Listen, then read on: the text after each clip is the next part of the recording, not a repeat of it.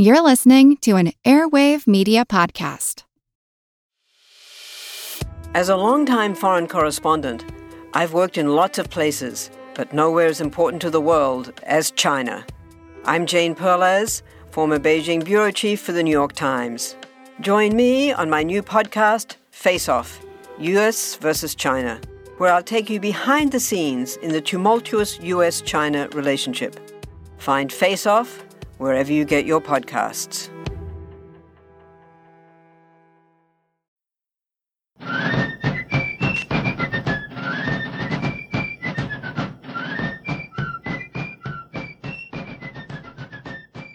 Hello, and thank you for joining the American Revolution. This week, episode 199, Little Egg Harbor and Pulaski's Legion.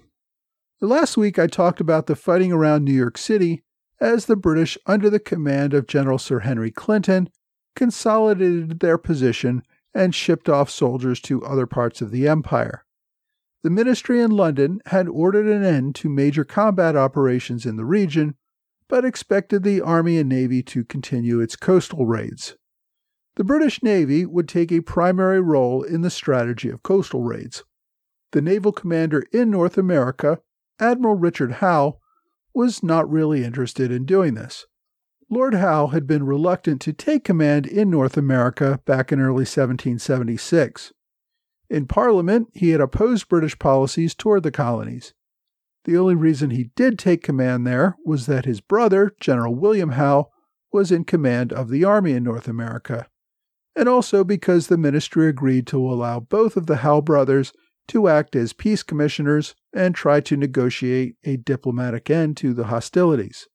The peace negotiations, of course, had been a complete failure, even after the ministry sent the Carlisle Commission with far broader authority to concede some political power to the Americans. By the fall of 1778, Admiral Howe's brother had been recalled to London and replaced by General Clinton. Like his brother, Admiral Howe saw the mission as a failure, and that it would never succeed because the ministry would not commit enough resources. Admiral Howe had submitted a request to resign back in November 1777, shortly after his brother General Howe had submitted his own resignation. After his brother went home in June of 1778, Admiral Howe was looking for an opportunity to follow. Until he could leave, though, Howe remained active, keeping the French fleet under D'Estaing from attacking New York Harbor in July 1778, then following the French to Newport in August, where the two fleets were damaged by a storm while jockeying for position to fight one another. The French then sailed to Boston for repairs. Howe's fleet followed them, but found the defenses around Boston too extensive to justify the risk of a direct assault. With the French fleet not going anywhere for some time, Howe sailed south, where he encountered the fleet carrying General Gray for the attacks at Buzzards Bay and Martha's Vineyard that I discussed last week. Howe had been trying to find his second-in-command, Vice Admiral John Byron, who had gone missing after the storms around Newport. In early September, while Howe was providing backup for General Gray's coastal raids in Buzzards Bay, he received a letter from Byron that he was in Halifax, but that he would be headed for New York. Howe immediately left, taking his fleet to New York even before Gray completed his raid on Martha's Vineyard. Knowing that the French fleet would be under repair for quite some time, Howe saw this as a chance to turn over his command and return to London.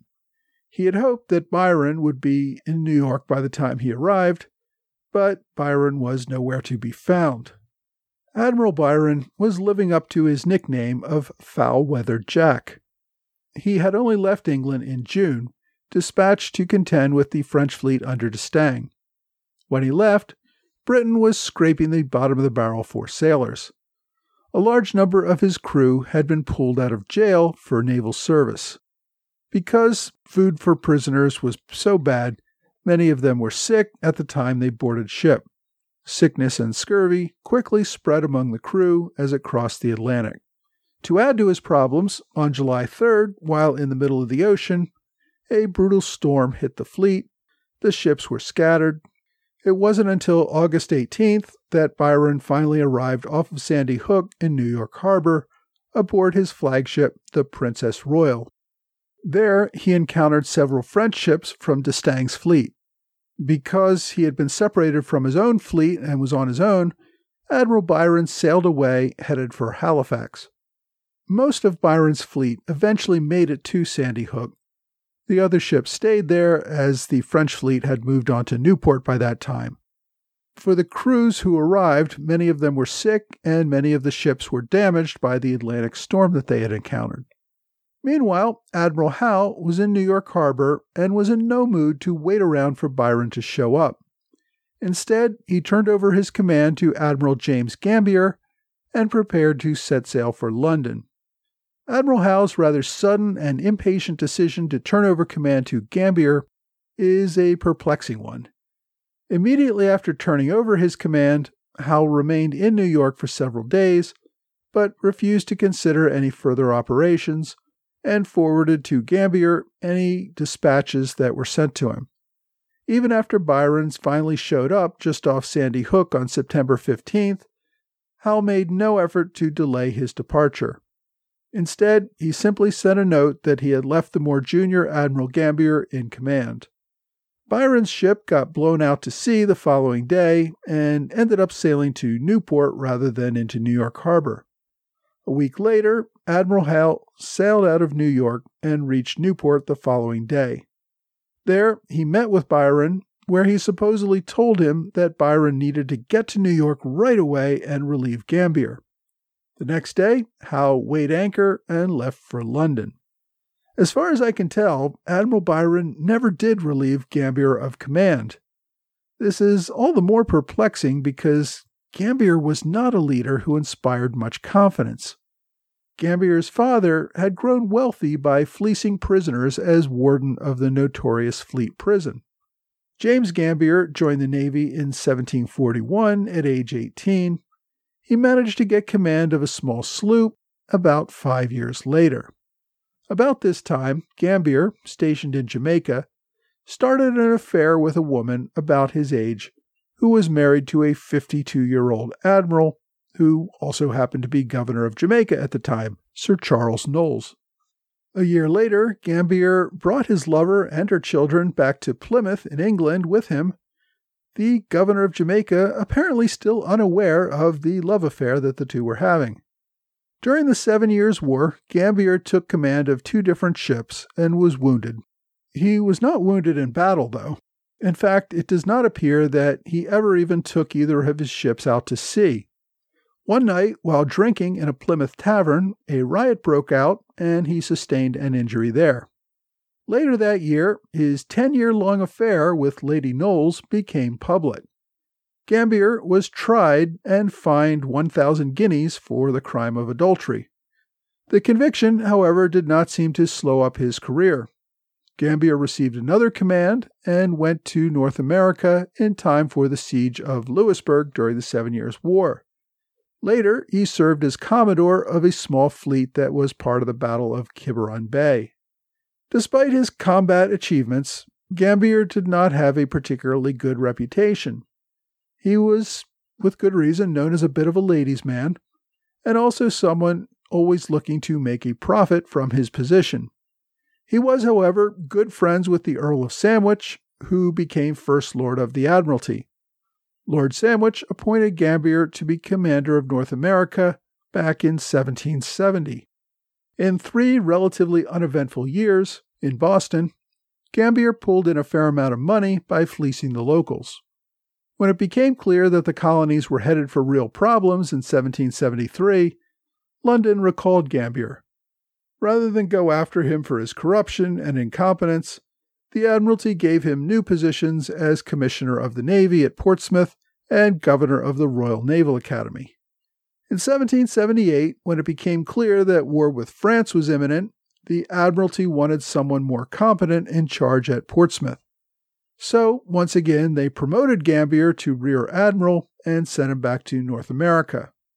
Admiral Howe told Gambier not to go to sea and to stay in New York City, where he did almost nothing. Byron should have taken command within days of Howe leaving, but for some reason he did not.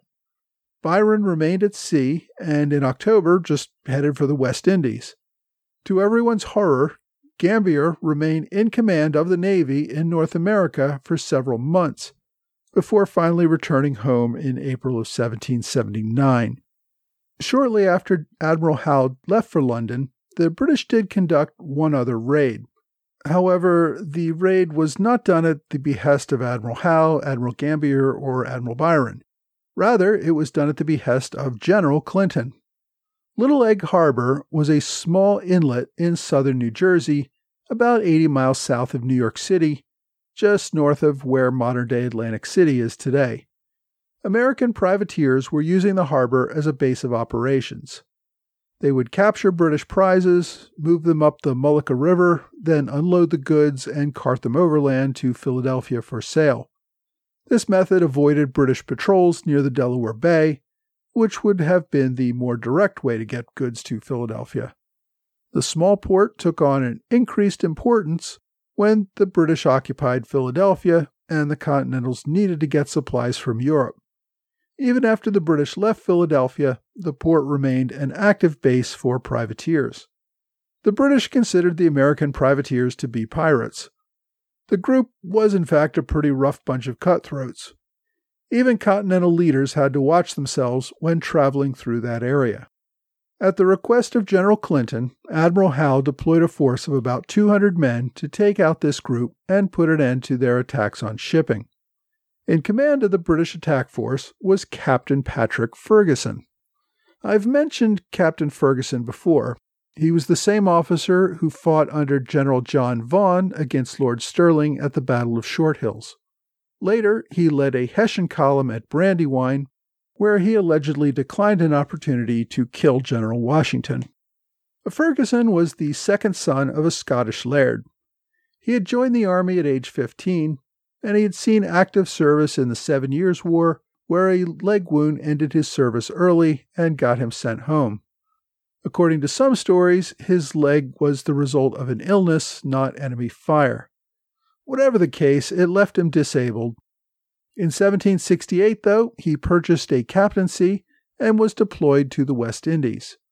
By 1772, he was back living in Britain, where General Howe was training units in light infantry training.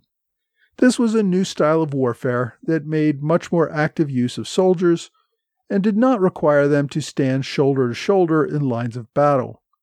General Howe and other officers with experience in North America were encouraging this new training.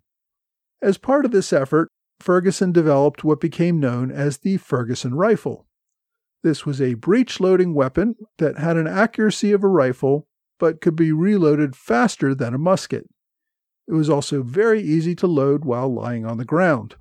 Ferguson had proven his rifle to be effective at the Battle of Short Hills and at Brandywine in 1777. However, he suffered a shot in the elbow during the Battle of Brandywine and spent 8 months in Philadelphia struggling to heal. He never did fully recover the use of his arm, but he did avoid having it amputated. He trained himself to shoot left-handed and resumed active duty in the summer of 1778. It was then that he took command of this small regiment of New Jersey Loyalists. Eager to prove himself to General Clinton, Ferguson volunteered to clear out the American privateer base at Little Egg Harbor. As I said, the harbor had been a privateer base of operations for quite some time. After the British seized several ships there in 1777, the Americans built a small fort to protect the harbor. The small town around the fort, named Chestnut Neck, grew to accommodate the privateers. 2 taverns hosted prize courts where captured ships and cargoes were auctioned off to the highest bidder. In August of 1778, the harbor was particularly busy, capturing at least 30 ships, including one rather large prize that sold for 16,000 pounds sterling. In response to this activity, General Clinton wanted this nest of pirates wiped out. He deployed a force of 400 soldiers, a mix of regulars and loyalists under the command of Captain Ferguson. The force traveled down the coast in 9 small ships. Their mission was to disrupt the privateering operations, capture or destroy anything they found, and also to destroy a small ironworks just upriver from the village. A word of this raid got out even before Ferguson left New York. New Jersey Governor William Livingston sent a courier to the area to warn the locals of the impending attack. He also called on the Continental Army to defend against the raid. Due to poor weather, it took the British nearly 5 days to reach the harbor. They arrived on October 4th to find the place nearly abandoned. Privateers had taken their ships out to sea to avoid capture. The locals hid in the surrounding pine barrens, taking their personal valuables with them. There was still a small garrison at the fort, but they had removed any cannons to prevent their destruction or capture. When the British fleet arrived, the garrison simply fled into the woods. The Americans had chosen Little Egg Harbor in part because it had many sandbars and shallow areas, making it difficult for attacking ships to navigate. Ferguson had to crowd his men onto some of the smaller ships in the fleet to sail into the harbor. Not facing any resistance, the men spent a day burning all the buildings and a few prize ships that were still in the harbor. Because they could not navigate the harbor well, they had to burn the ships rather than sail them back to New York. They also destroyed a small salt works nearby. After receiving word that a larger Continental force was on its way to confront them, Ferguson simply gathered his men back onto the ships and put out to sea again. The Continental response to this attack was led by General Casimir Pulaski. I gave more of an introduction to this Polish-born officer back in episode 159. He was one of many European officers who came to America to offer their experience and leadership to the new army. Pulaski had served with Washington at the Battle of Brandywine, despite not having a commission at the time.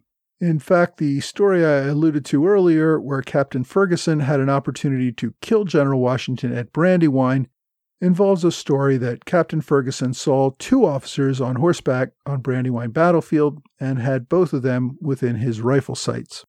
He declined to fire on them because their backs were turned to him. According to some accounts, those officers were in fact George Washington and Casimir Pulaski. Late in that battle, Pulaski cobbled together a group of soldiers on horseback and led a charge that helped the Continentals to escape. Anyway, in the days after Brandywine, Congress granted a general's commission to Pulaski and made him commander of cavalry.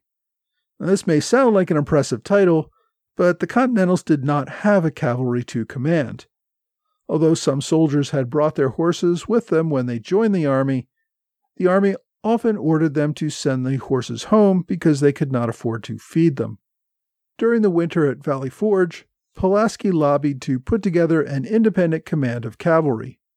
In March 1778, Congress finally authorized a legion of 68 cavalry and 200 light infantry to form Pulaski's legion.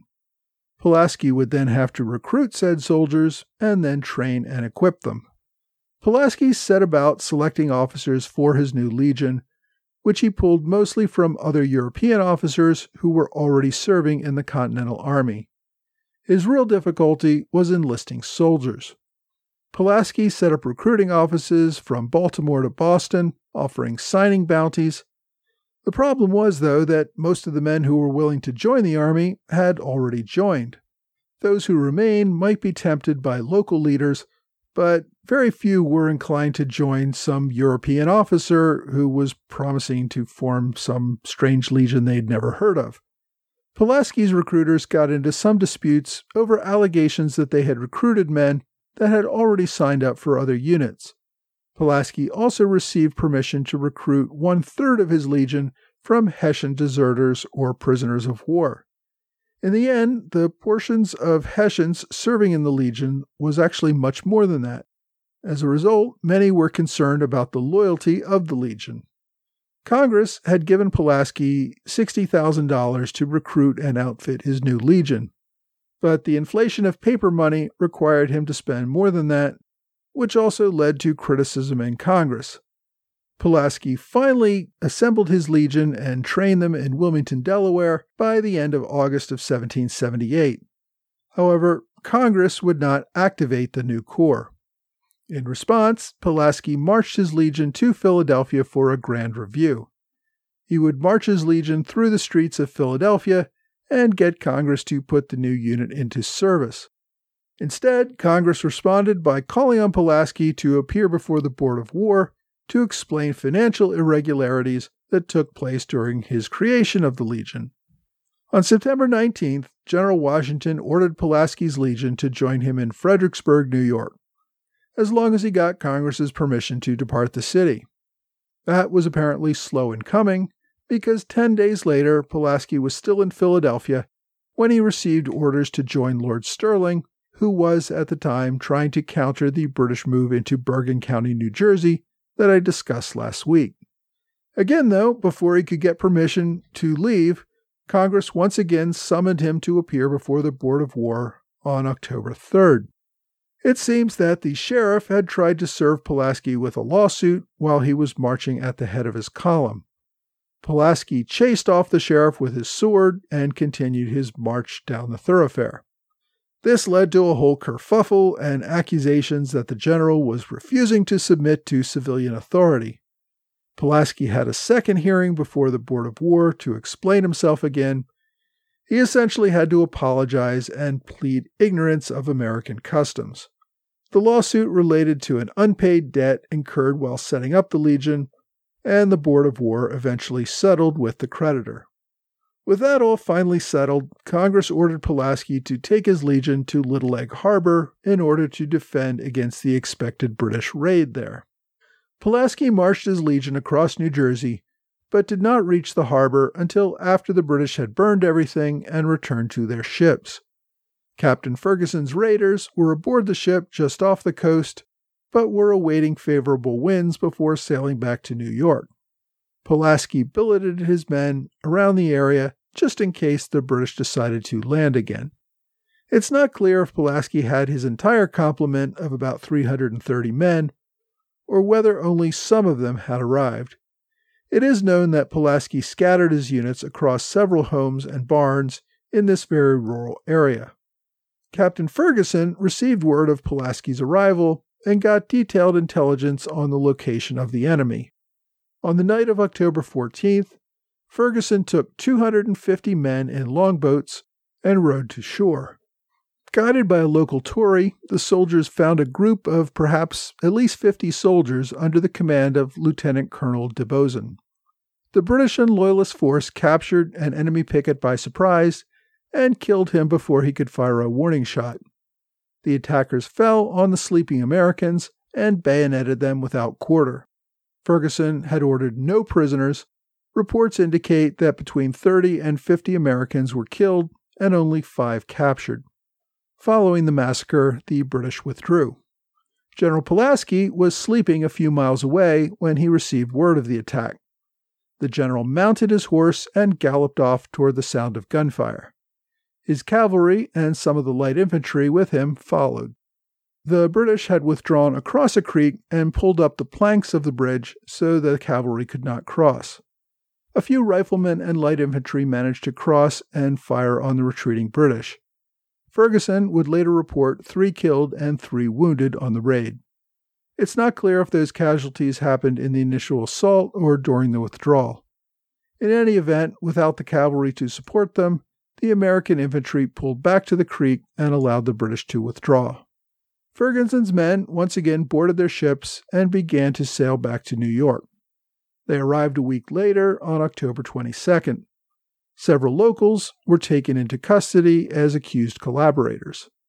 Pulaski's men nearly beat one of the men to death before officers intervened.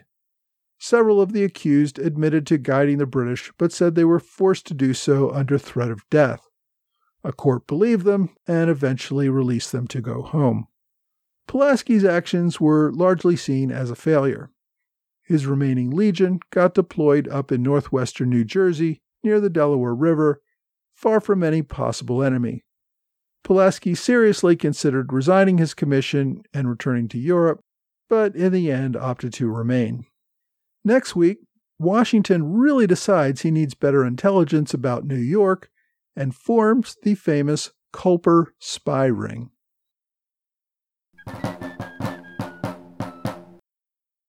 This episode is supported by the food delivery service Factor.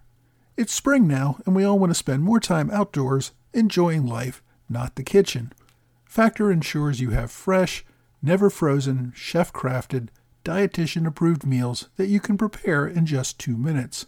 Each week you get a menu of 35 meal options, as well as 60 add-ons, including breakfasts, on-the-go lunches, snacks, and beverages. You can customize your orders to get as much or as little as you want each week, and can pause or make changes to your orders at any time. Factor is less expensive than takeout, and every meal is dietitian approved to be nutritious and delicious. It's the perfect solution if you're looking for fast, upscale options done easily. Now, they even have a special deal for fans of the American Revolution podcast. Head to factormeals.com/ARP50 and use that code ARP50 to get 50% off your first box plus 20% off your next box. That's code ARP50 at factormeals.com/ARP50 to get 50% off your first box plus 20% off your next box while your subscription is active. Hi, thanks for joining the American Revolution Podcast After Show. My thanks to Trey Nance, George Davis, Lewis White, and Robert Hunter for support of this podcast at the Alexander Hamilton Club level on Patreon. Also thanks to Lyceum for support at the Robert Morris Circle on Patreon. I also want to welcome new Patreon subscribers, Knox Press, Brian Locke, Reese Thomas, Nicholas Lloyd Huss, and Jeff Vandermullen. I also appreciate the one-time gift from Scott Greenberg via PayPal. Some of you who follow podcasting may have heard last week that Apple is launching a new platform that will allow podcasters to charge a fee to their listeners. Please rest assured that I have no plans to put the American Revolution podcast behind a paywall. As I've said many times, I want to make this story available to anyone who wishes to listen. I really do appreciate everyone who has voluntarily contributed, either through ongoing support on Patreon or one-time gifts via PayPal, Venmo, or other ways that help me cover the cost of this podcast. The Apple announcement, I fear, is another step toward consolidating podcasts. I'm not surprised that big tech is looking for ways to make money from podcasting. Unfortunately, it may mean that independent niche podcasts, like the American Revolution podcast, will tend to get pushed aside in favor of celebrity podcasts or other shows that may have a broader appeal. Sadly, this is the way of every new form of media that has ever come along. I really hope, though, that indie podcasts can still attract an audience and get the support they need to remain viable. I also have one quick correction. A couple of weeks ago, I started talking about the Iroquois tribes and referred to the Oneida tribe. Listeners informed me that, once again, I botched the correct pronunciation of a word. It is, in fact, Oneida. I've been trying to be more careful about looking up pronunciations, but this is one of those words that I've read in books for so many years that I just kind of assumed I got it right without looking it up. Again, this is the price of learning from books and not getting out and talking to people more. So this week we saw the departure of Admiral Richard Howe. His brother General William Howe had returned to Britain months earlier. I'm still a bit perplexed about the circumstances surrounding Admiral Howe's departure. The Admiral faced parliamentary hearings when he returned home and did not get another military post until after the North Ministry fell several years later. Howe, however, was a peer and a member of the House of Lords, so he spent the rest of the war in opposition to the government's policies. In later ministries, Howe would serve as First Lord of the Admiralty. He also fought against the French fleets in the 1790s, eventually serving as Admiral of the Fleet and also receiving an earldom. I also mentioned Admiral Byron this week, who was supposed to be Howe's successor. He would go on to several more battles in the Revolution, and those, of course, will be topics of future episodes. Admiral Byron's son and namesake also served as a captain in the Royal Navy. Captain Jack Byron's son, the Admiral's grandson, opted to drop out of the family business and instead of a naval career became a poet. If any of you are familiar with the poetry of Lord Byron, that's the Admiral's grandson. The other poetry connection to this week's episode involves Casimir Pulaski. When Pulaski was assembling his cavalry legion, one of the places he recruited was around Bethlehem, Pennsylvania. In that area, there was a religious group known as the Moravians.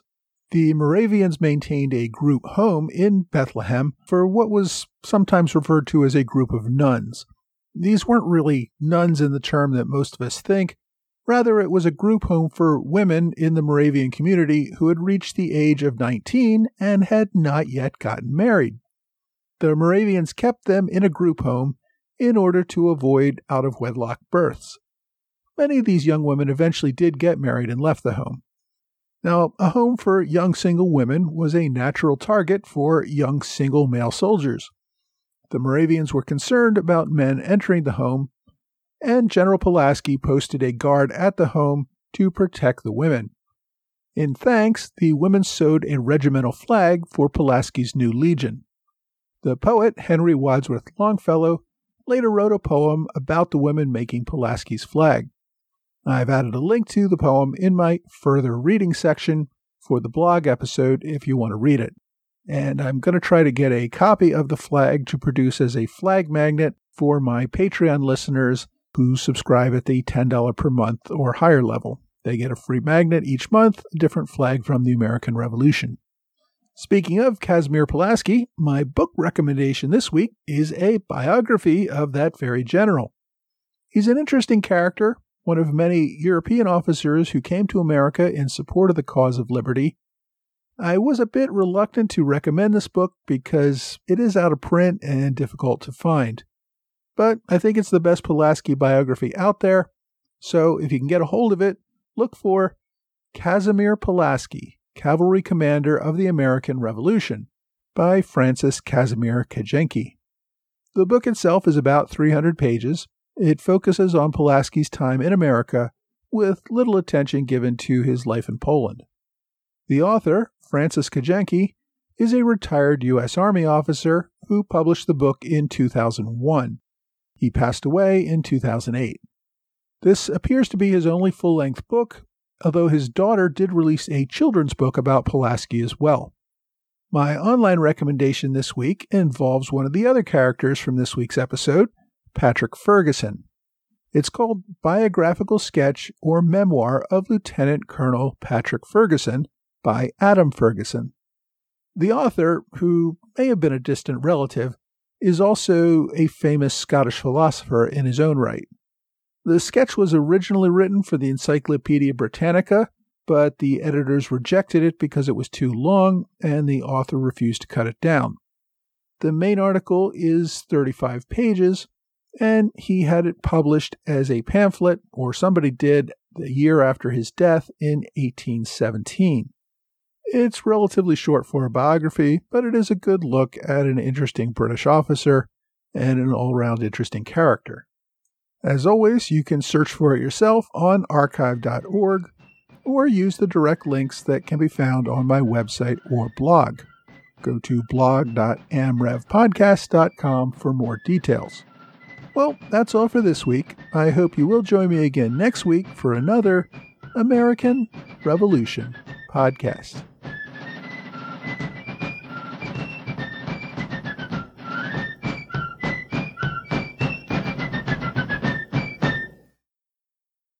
What does Sputnik have to do with student loans? How did a set of trembling hands end the Soviet Union? How did inflation kill moon bases? And how did a former president decide to run for a second non-consecutive term? These are among the topics we deal with on the My History Can Beat Up Your Politics podcast. We tell stories of history that relate to today's news events. Give a listen. My History Can Beat Up Your Politics wherever you get podcasts.